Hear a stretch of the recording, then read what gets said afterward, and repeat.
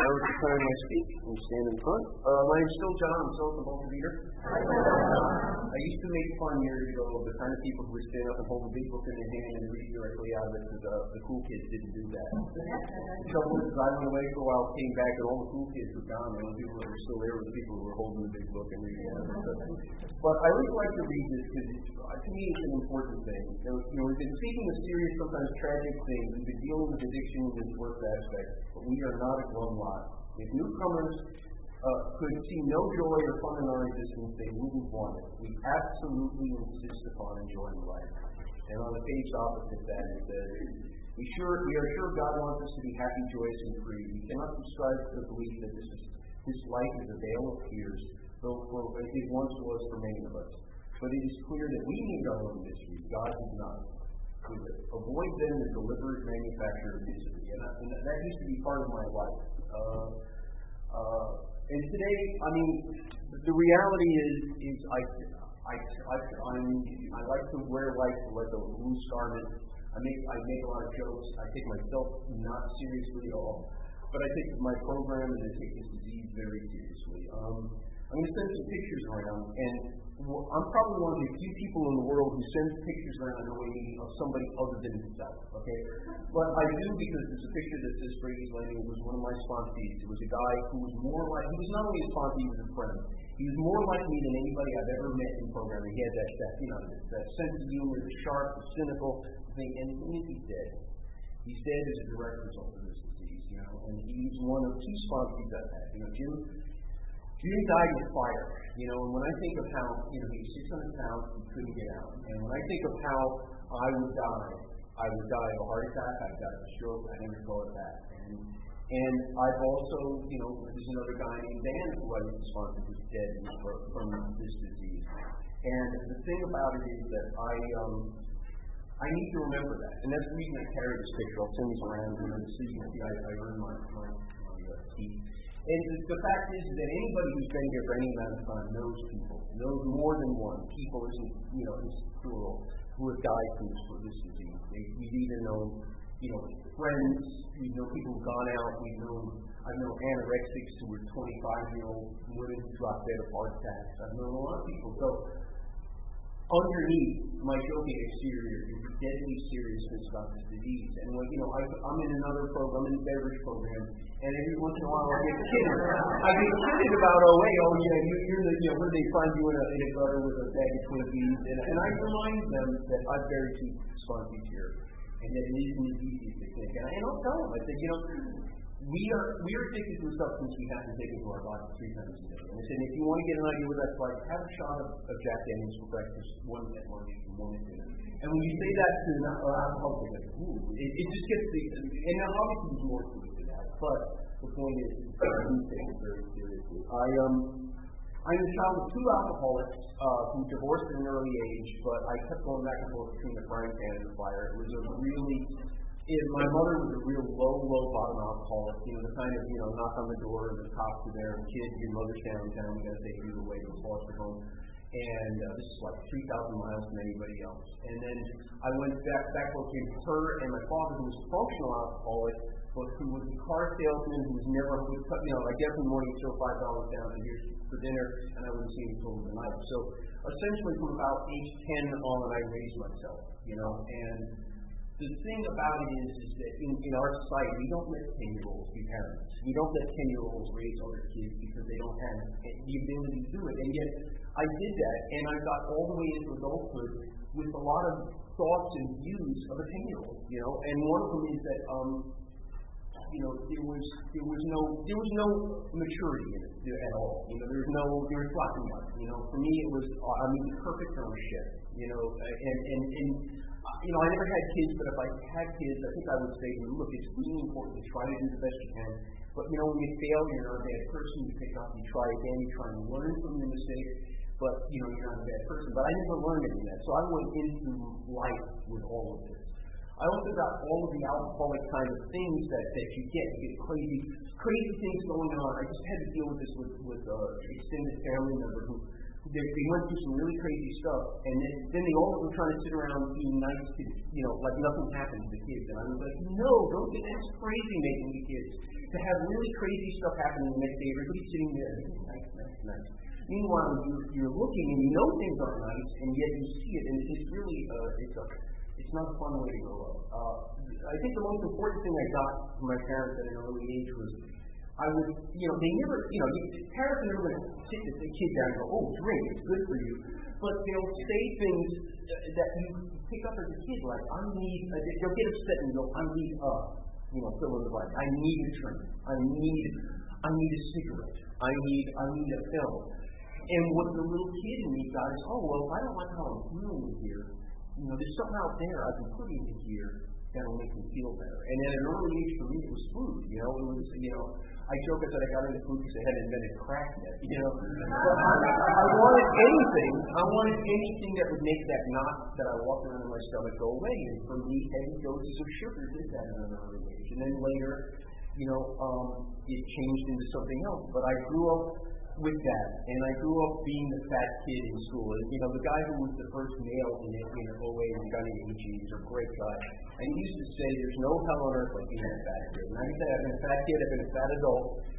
Maybe make little snickering asides to you as an adult, but kids are just brutal, right between the eyes. And I was also what they call a gifted kid, so I was the smartest kid in class usually.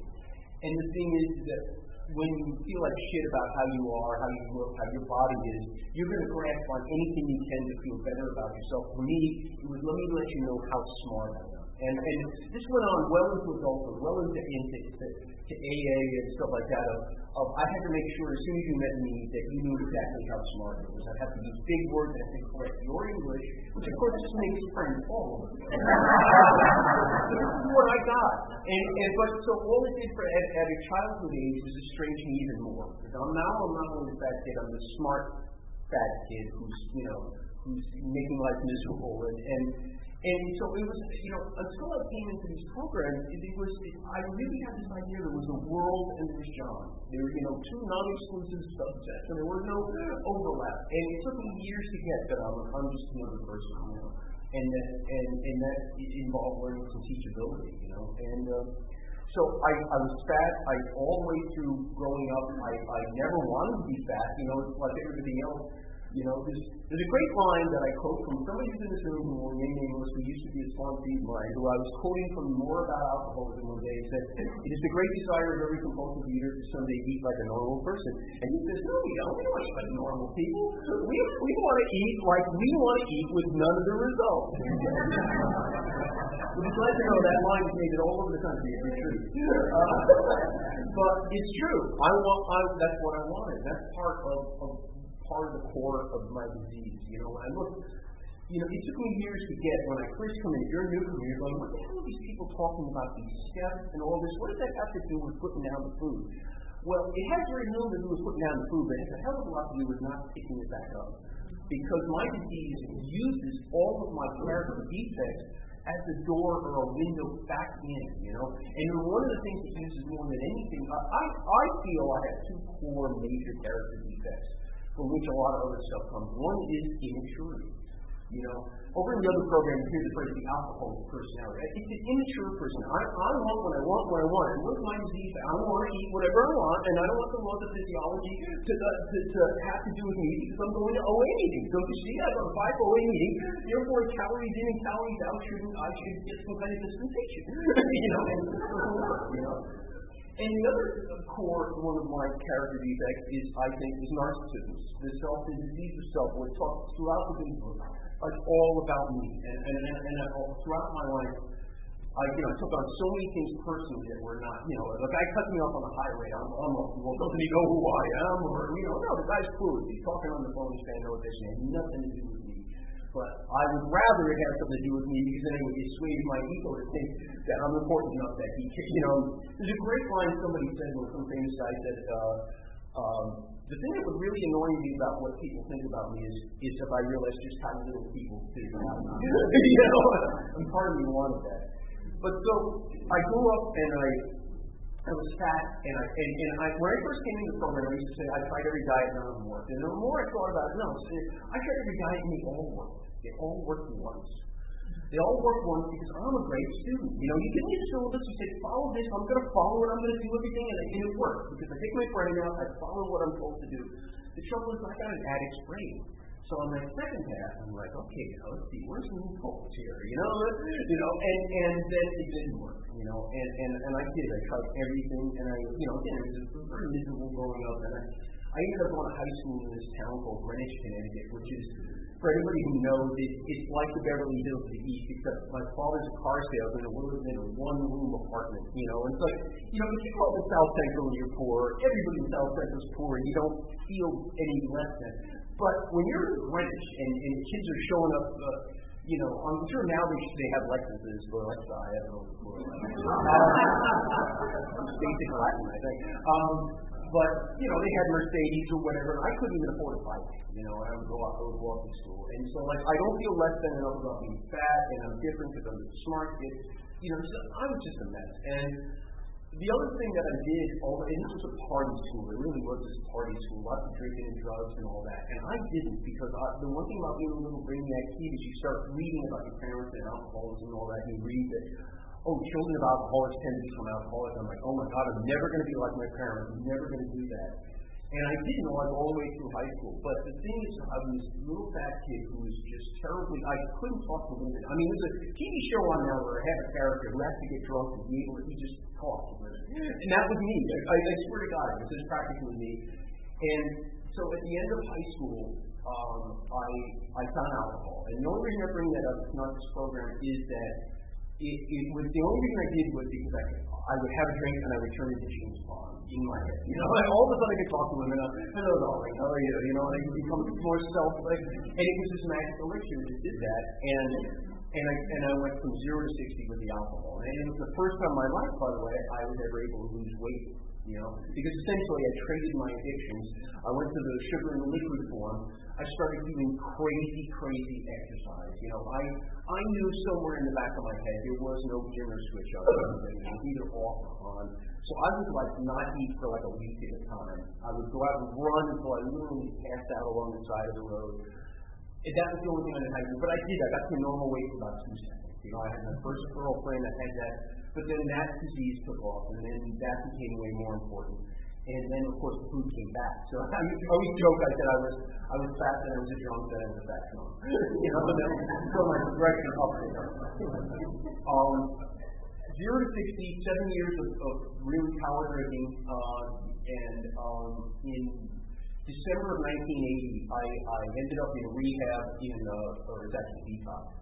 On Christmas week, it's a great time to be in detox on Christmas week. And because John Lennon was shot on December 8th of 1980, and it just proved all of the horrible way I felt about the world. This is the horrible world, and if you saw the world the way I really see it, you'd drink and not want to be, coherent too.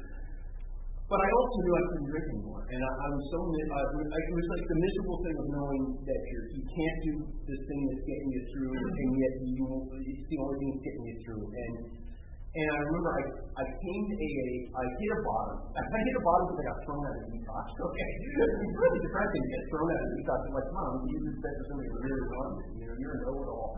And I got thrown out. And I remember seeing a guy who became my first sponsor. I can't drink anymore. I'm throwing up blood. I can't feel my right arm in time. I have to stop drinking.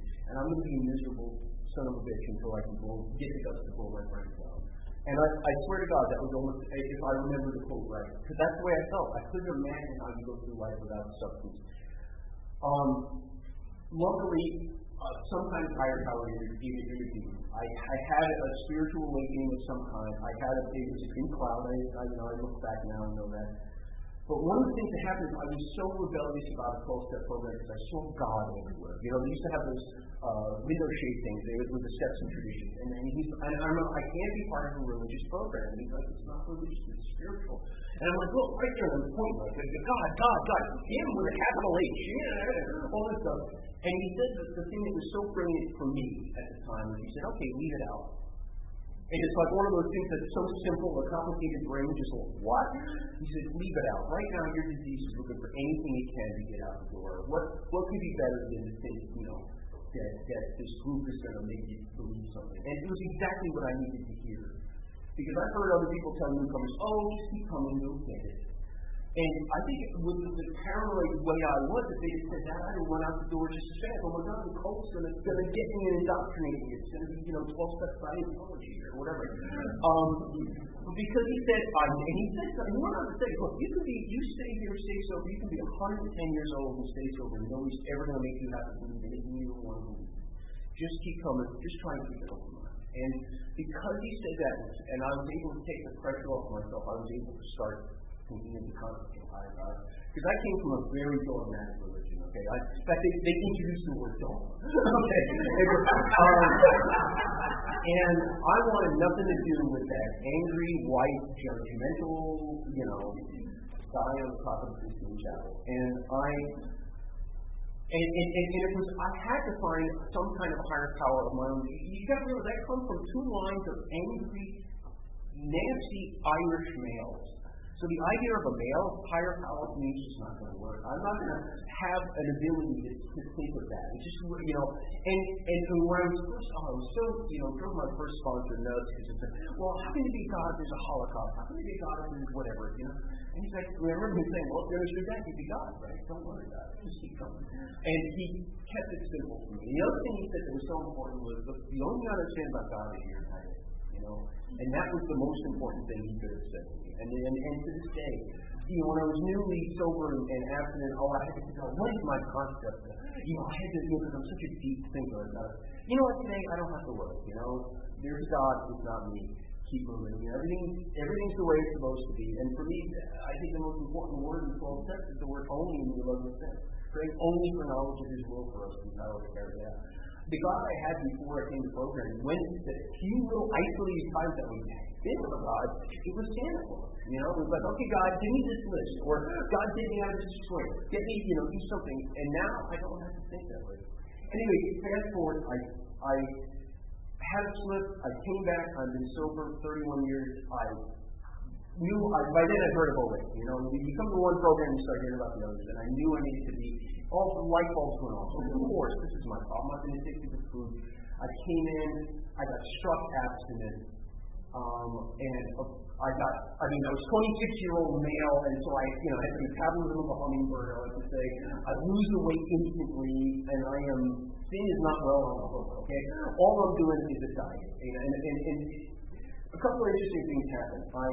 One of those pictures of me, I'm leaning up against a car, is probably me at the lowest weight I've ever been as an adult. And I didn't talk about it much, but I have had every iteration of this disease. I'm a compulsive eater. I have been bulimic. I have been exercise bulimic. And this one time when I first came to OA, I was anorexic. And the reason was, if you grow up being fat your whole life, you have this idea of going away from country. It's like this, you can hear angels singing, go away! And when I get to that, and I had a number, and I got to that number, and nothing changed. I've been feeling better about myself. I was getting more confident. I couldn't talk to women any better. It's what must not be the right number. So I was another 5 pounds. And I lost another 5 pounds, and nothing's changed here. Okay, another 5 pounds. So I have people coming up and God, eat something for God's sake. You're looking at And part of it is I couldn't get that there's no number on a scale that's going to make me like myself. And that was something I had to get to understand. That if there's no magic number, and it's all an inside job, I had to get that. Fast forward, I ended up meeting somebody, we got married, I was a comedian, and all over the country. I moved out here, and my program falls apart. Okay, and because I had a really good group back in Connecticut, which I later found out was started by a woman who was from Sorority Sunday and moved back east. But, by Martha? Okay. And, but my disease, it fell apart. And part of it was that I look back now, I was in 2 different OAs. I was in the OA, it was the same program, okay? It was 2 different genres, is really what it was. My idea of what program was about was coming meetings. And as I later heard some old timers say, it's not called a 12-meeting program. It's not called a 12-phone call program. It's called a step program. And I didn't get that. And for me, it was about going to meetings, coming, making this an advanced form of group therapy. Let me come tell you all of my problems and then leave. I'm hardly listening to anything you're saying during the meeting. I'm waiting for the time that I get to share. That's what my disease, my program was then. And It didn't work. And I 15 years into this program, in fact, the way I was, and I had no clue. I can look back now and go, I didn't understand what powerlessness meant. I remember I was secretary at Artist and Abstinence meeting. I have a sponsor. I am sponsoring. I'm a delegate. I'm doing all the things, and I'm leaving Artist and Abstinence to stop into donor shop. And I'm leaving just, you talk about incomprehensible demoralization. Why am I'm saying to myself, why am I doing this? I'm not sitting away. I don't want to go. I don't want to go. But I could not grasp what powerlessness was. And it took me a long time. And part of this was, I was on this cycle of getting into planning to go out and then going out and then coming back and then I'd come back and now I got to lose the weight I've gained and all this. And it was this big sine wave cycle because I didn't want to look at the real problem that was just on the other side of that, was that I was in marriage I didn't want to be in. And I'm a people pleaser, and I would do anything rather than to hurt somebody. And I didn't want to be in this marriage, so I kept wheeling this big problem of food in between me and what my real problem was. And I couldn't see that because, I love that line, you want to find out what you're eating without stopping you. And that's what it was. I ended up going another program for a while that was very rigid with its food, but I needed to do that. And as soon as I did, I'm in therapy, and there it is. And then, as it turned out, I got out of that marriage. I was sure, my ego was going to devastate her. She's in a fine marriage now. I'm in a fine marriage, which is exactly what I needed to do. But the thing I didn't understand about powerlessness, and I'm running out of time, but I really want to talk about it, I would say I was powerless. I'm powerless, and I go eat. And then I come back, I'm powerless, and I eat. Well, how powerless did I really think about? What was the thing? So saying, when I'm done, I'll come back. I may have to go to 90 meetings in 90 days, and I have to get a new sponsor, but I will get abstinent again. Because I had done it over and over. And what it took me years to get was, I needed to see I am powerful over food in the small picture, because I've done it. Getting abstinent again is being powerful in the small picture. What I needed to understand was I'm powerless in the big picture. If I tell myself I will get abstinent again, and I do, I'm setting up the next one because I really told myself I'm powerful over it. And now I've got the pressure valve where if things get really bad, I can go back to the food. And I needed to change how I saw that. And when I first came in, I remember you used to always hear this, we don't eat no matter what. It's like a really, hardcore thing. Now, heard somebody say it much better. They said, if you're a compulsive eater and you've made food an option, it's always going to be the only option. It's always going to be the path of least resistance. If you've got to go between, having uncomfortable feelings and going through some bad stuff, or eating a food that A, you like the taste of, and to B, at least at one point in your life, did something to make you feel better, it's a no-brainer. And for me, I had to change it to be food is no longer an option for my emotional stuff, my emotional turmoil. And it was sort of a breakthrough, And also the whole idea of grasping that this is a disease. I would say it because that's what, I'm a good student. I hear everybody say it's a disease, okay, I'll regurgitate that. It's a disease. Somewhere in there, it's like, it makes you guys feel better. Okay, I get at a core level now, this is a disease. I know because I go to meetings and I'll hear one person from South Central get up and tell their story, and the next week I'll hear somebody from Bel Air, and it's the same story. The details are different, but that same, like I said, incomprehensible demoralization, I get it. And I also get that my disease, it's in me, but it is a disease, and it's so far to delineate. If you think about cancer is in people when we get what cancer is, but it's still a person's body making those cells. So is it them or is it cancer? We get the difference, and therefore we have no trouble making that differentiation. But with the psychological thing, those thoughts are so interwoven in my brain. My disease is always saying, oh, you can do this, you can do that. I always say my disease is like a world's best salesman.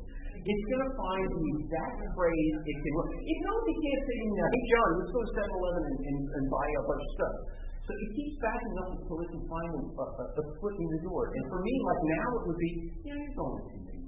You don't need to go to somebody. And it's like that. Do you remember that movie Asteroid, where the whole idea is you don't blow up an asteroid to head toward Earth. You got to go out far away and just nudge it just a little, so that it can get. Well, that's what my disease is trying to do. My disease will go out as far as it needs to nudge to get me off kilter, and I need to I need to be vigilant. That there's a line from the American Revolution, the price of liberty is eternal vigilance. For me, this disease is about eternal vigilance. And it doesn't matter how much I learn, it takes all of what I know today and tries to use it against me. And I need to realize that I love Martin from Progress says this, you can't fix a broken brain with a broken brain.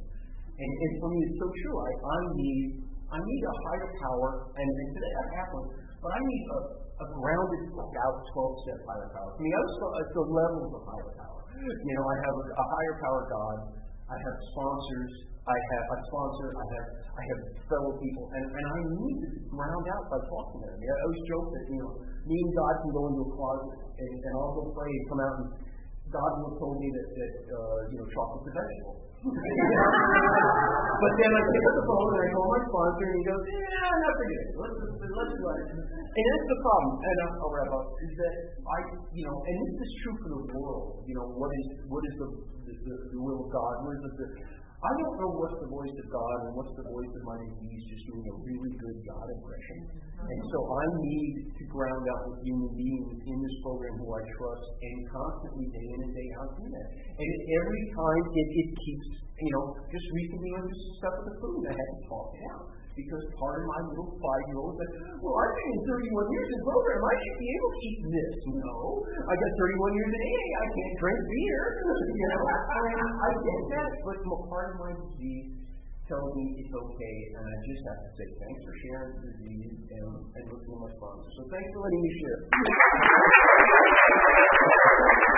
Okay, this is time for questions only. There's no sharing of this meeting. If you need to share, please do so with any one of us after the meeting. Also, please remember, the opinions of the leader are my own and not those of Overeaters Anonymous as a whole.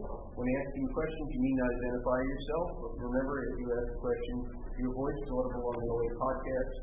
So if you want to be known, give us your name. If not, it's okay.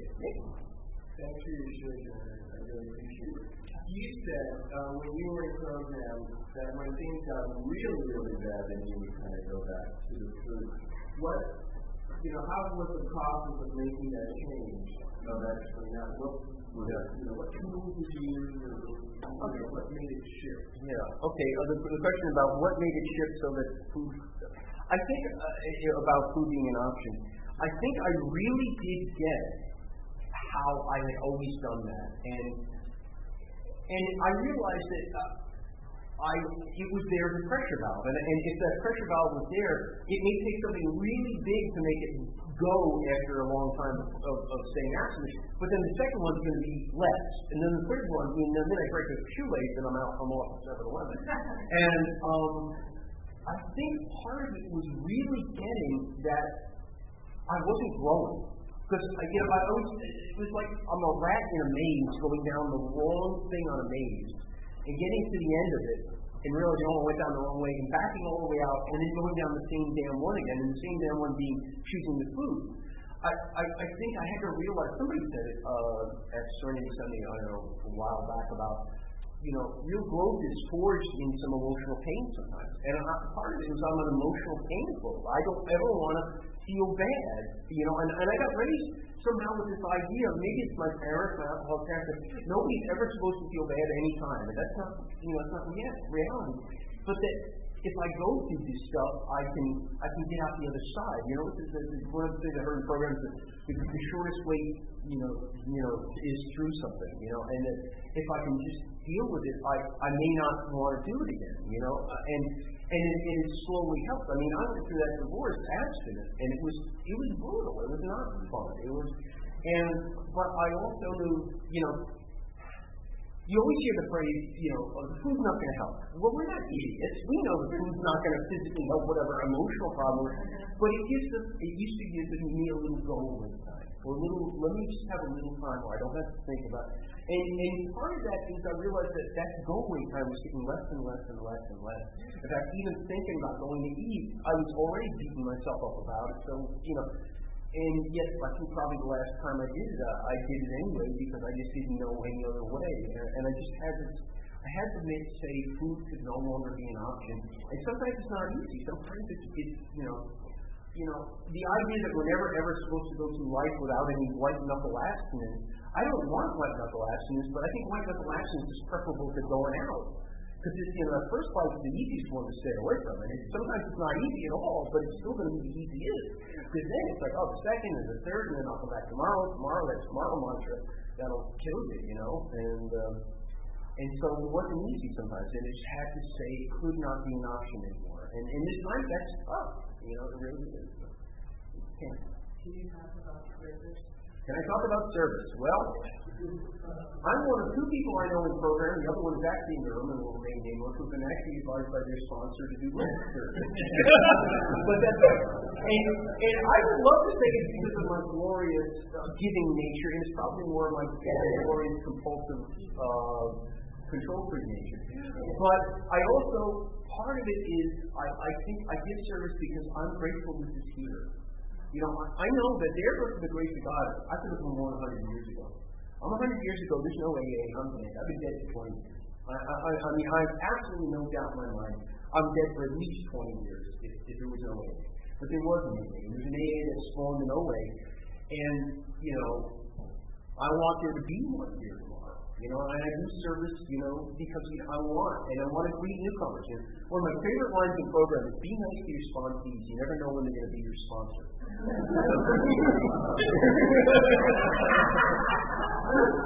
And, I know, it's all close to home, doesn't it?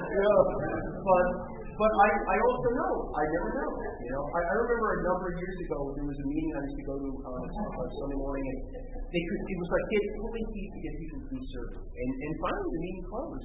And I remember saying to somebody, I'd love to be a fly on the wall of the people showing up on the Sunday and pulling on that locked door.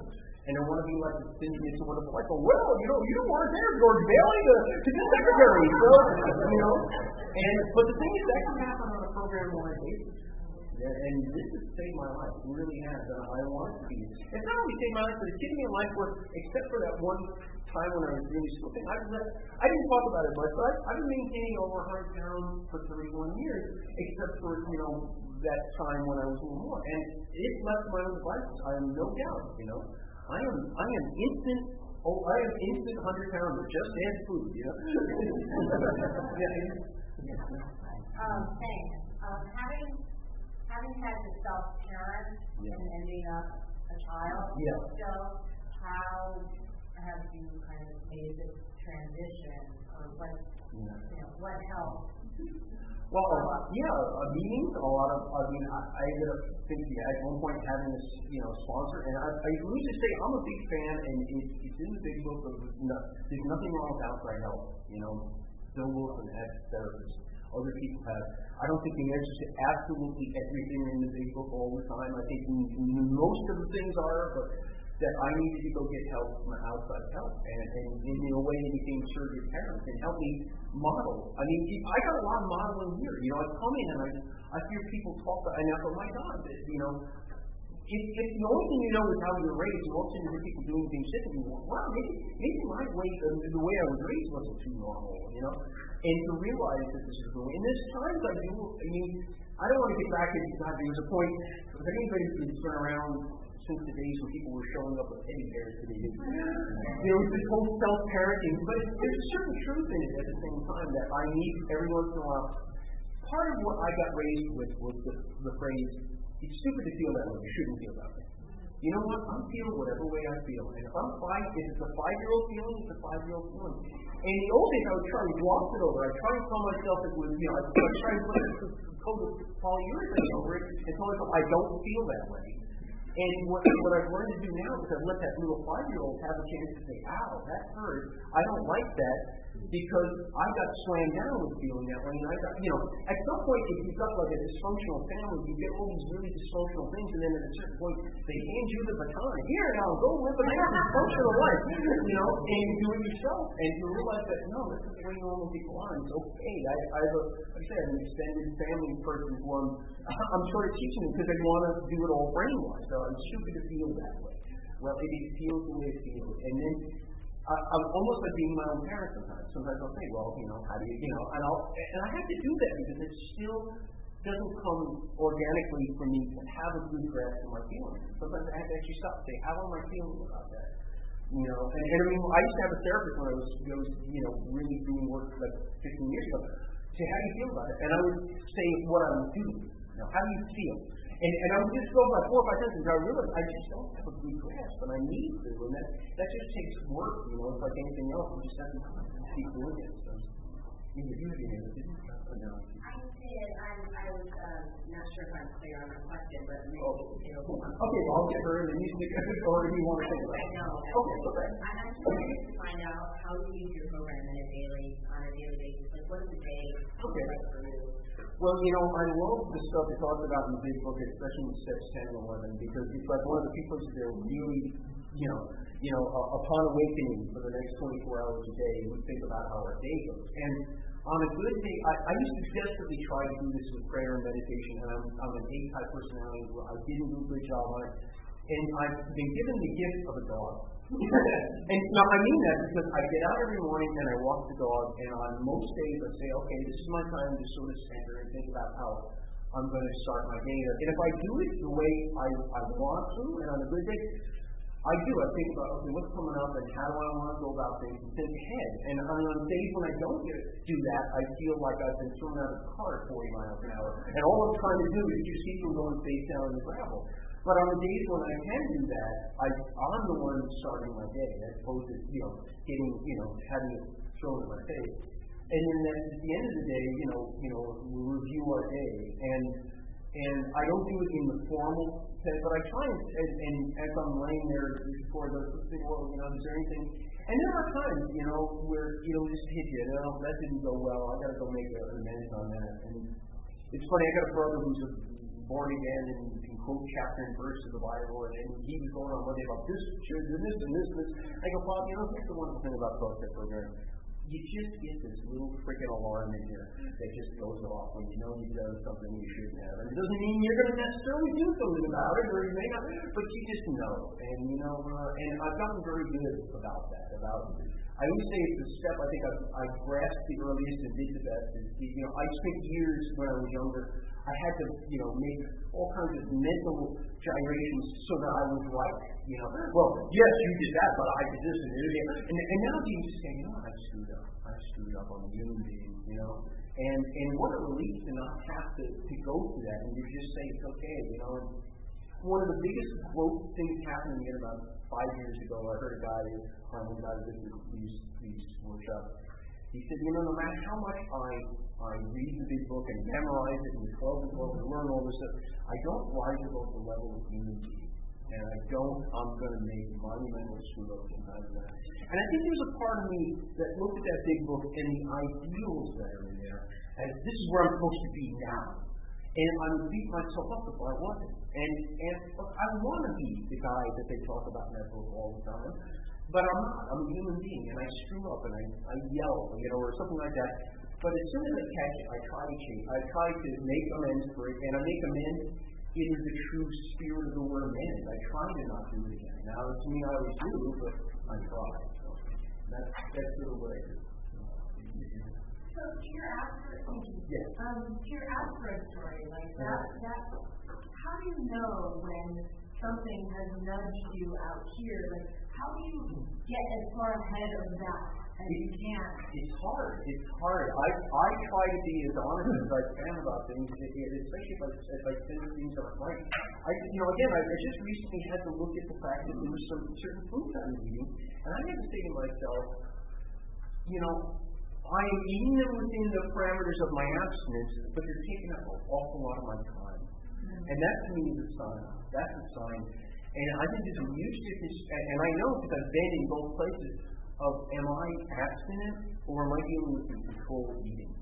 Where all of a sudden I'm eating something, it's like, and I joke about the fact that I said, the old red light, yellow light, green light foods, and I know what my red light foods are, I know what my green light foods are, and 90% of my yellow light foods are red light foods. I'm going, no!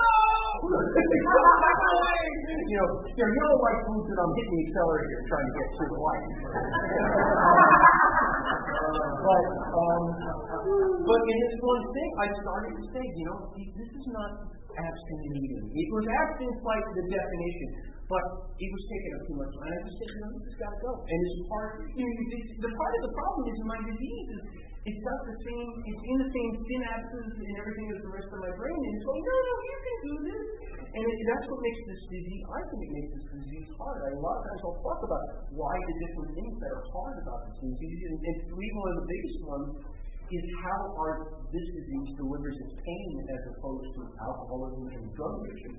Is those will hit you with acute pain, slam you face down into the pavement, and if you maybe sometimes you agree to God, you have a little glimmer of, oh my God, what am I doing in my life? And yet, there are people dying at 600 pounds. And if you're dying at 600 pounds, that means that 500, 400, and 300 were acceptable.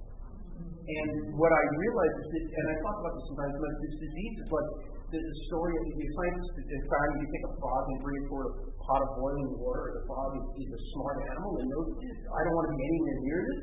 But you take that same frog and put it in a pot of room temperature water, and then you slowly turn the heat up, and the frog will die in there. And that's what our disease is. Our disease is the very slow raising, so that we begin to accept more and more of that which was previously unacceptable. You know, we look from the head and neck up. We make all these people. Well, I'm going to get to this number, and so what makes it so hard as opposed to the disease is it's this dull chronic pain. At some point, you have to sort of pull the bottom up to it. You know, the bottom is unlimited as far as until the day. You know, and I remember one day I was at some meeting and somebody said, I guess I just haven't hit my bottom yet. And the old timer said, bottom isn't the goal. But there's a truth in that. You have to at some point be able to say, I've had enough. I've had enough pain. And there'll always be food, there'll always be excuses as to why, and there'll always be tomorrow. And you can look around right now, there's many people in this room I admire greatly. We've got 20, 30, 40 years. Not one of them started on this tomorrow. So, anyway, I think that's my time. And thanks, Don, for that.